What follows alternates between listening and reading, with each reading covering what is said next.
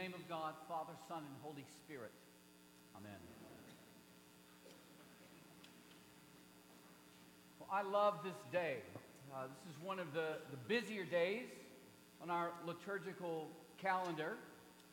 We have these different themes and images and rituals that all interweave to form what we call Candlemas. And it's sort of a new feast for us at St. Bees, but it's one of the oldest in the church calendar. Christians have been keeping this feast for over 1,500 years, since at least the 4th century in Jerusalem, where the events in today's gospel all took place. And today commemorates two things. It commemorates first the purification of the BVM. Someone not long after I got here sent me, I think it was a photograph of Bev Mahan, and she had a sash on that had the letters BVM, which she said meant Blessed Virgin Mahan. We're not commemorating Bev today. It's the Blessed Virgin Mary. So the commemoration of the BVM, the Blessed Virgin Mary. Secondly, we're remembering the presentation of our Lord in the temple. Purification, presentation. Plus, it's Groundhog Day.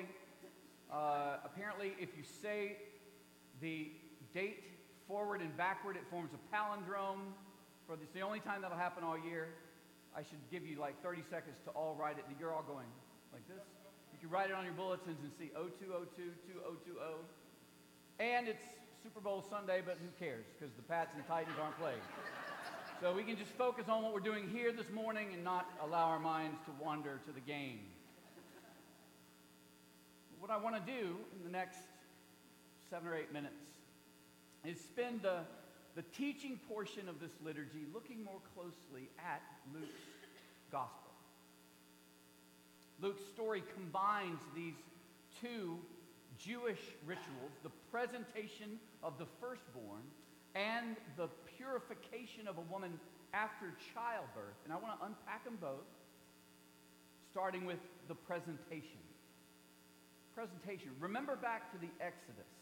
We're going all the way back to the Exodus. Ever since that time, the firstborn in Israel were special in that they belonged to God. They were given over to God, any firstborn child of any family. But under the law, in Exodus 13, the Jews, a Jewish family could go to the temple and buy back or redeem their firstborn son when he was 40 days old by offering a particular sacrifice in the temple. That was the presentation. The second ritual, though, is the purification of Mary. It's also old. It goes back to Leviticus. It said the mother of a male child, of a male child, would be ceremonially unclean for those 40 days. For 40 days after her delivery, when she was to go and take the priest a lamb to sacrifice on her behalf for atonement in the temple. Notice I think one of the most touching parts of this story is that Mary and Joseph didn't bring a lamb because they couldn't afford a lamb. The law allowed, in the case of a poor family, that instead of a lamb, you could bring 2 birds. And that's what Mary and Joseph brought. 2 birds, the sacrifice for a family that was poor. So 2 rituals, presentation and purification, both ancient, both important, one to redeem a son, one to purify a mother. But there's one word I want you to think about in association with both. And the word is shadows.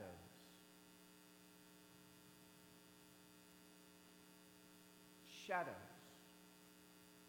They were just shadows or hints of what Luke is really wanting us to see in telling this particular story in this particular way with Simeon and Anna.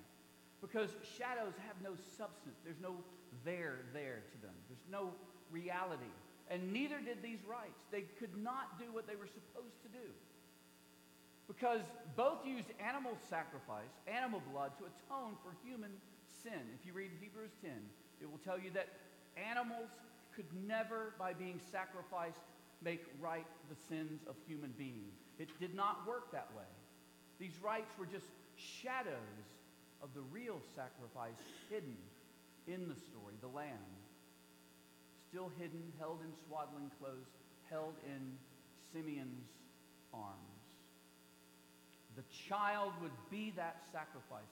One day would give one oblation of himself once offered. A full, perfect, and sufficient sacrifice, oblation, and satisfaction for the sins of the whole world, to use our Eucharistic prayers. The baby in Simeon's arms was the light that would drive away the old rituals, the old insubstantial shadows that they were, and do what they never could, which is offer the perfect sacrifice, both priest and victim, on the altar of the cross. That's what these feasts are about. So, application. This reconciliation that the child brought, the sacrifice the child would give, it's for you and it's for me. I mean, it is right there. But we can't simply sit and wait for it to come to us. We have a part to play as well. You must have noticed Simeon's warning to Mary, this beautiful warning that he gives to her. He says, the child that he held was destined for the falling and rising of many in Israel, to be a sign that will be opposed, so the thoughts of many hearts would be revealed, their inner thoughts. And he said, a sword will pierce your own soul too. What is that about? Well, clearly just think about Mary's life. I mean, clearly it's about her sorrows. The church sometimes calls them the 7 sorrows of Mary. It's about her sorrows, but it's about us as well, I think. Michael Wilcock, in his little commentary on Luke's gospel, says that Simeon's warning to Mary tells us that the universal offer to salvation does not mean that it will be received by everyone indiscriminately or automatically. It is offered to all, but it must be considered and accepted by each. It is a universal offer, but it brings a personal challenge. There will be those who speak against this sign of God's love offered to them, for it searches men's hearts. Some will be scandalized by a salvation which can only be achieved by the way of the cross. The sword will pierce Mary's soul. There's none to whom the message of the gospel is not directed. Luke, having concentrated this great gift of God in the Lord Jesus alone, now extends it to the whole human race and to each person in particular, and requires men to ask themselves whether they have accepted it or are yet rejecting it. That is the question on the floor. Have we accepted the gift, or are we still resisting it? Because these stories, Luke's story challenges us to bring what is old in us and exchange it for what Jesus wants to offer, this new life that he offers. And maybe you are clinging to the old. Maybe it's the old idea that you have to appease God, to do something to earn God's favor, because although you know the Bible says that God loves you, you're not entirely sure that he likes you very much. So you're wearing yourself out to be a good son, a good daughter, so that the God who loves you will like you. The blood of Mary's sacrifice could not atone for her, and nothing we do can atone for ourselves. So Jesus takes the old image of a God who must be appeased and superimposes himself, so that now we see a God who loves us infinitely, a God who has our names, Psalm says, carved in the palms of his hands, like the scars that Jesus had in his palms, and that longs to redeem us, to buy us back like a firstborn.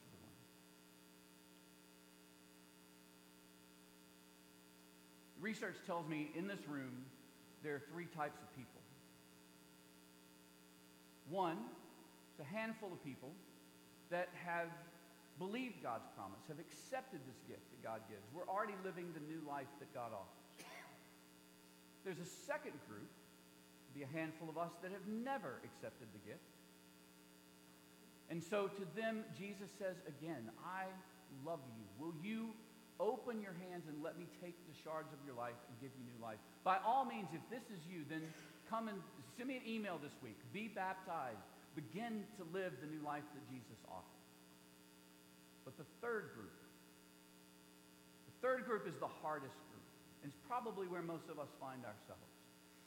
I know it's where I find myself. Baptized, members in good standing of this parish, fine, respectable Episcopalians.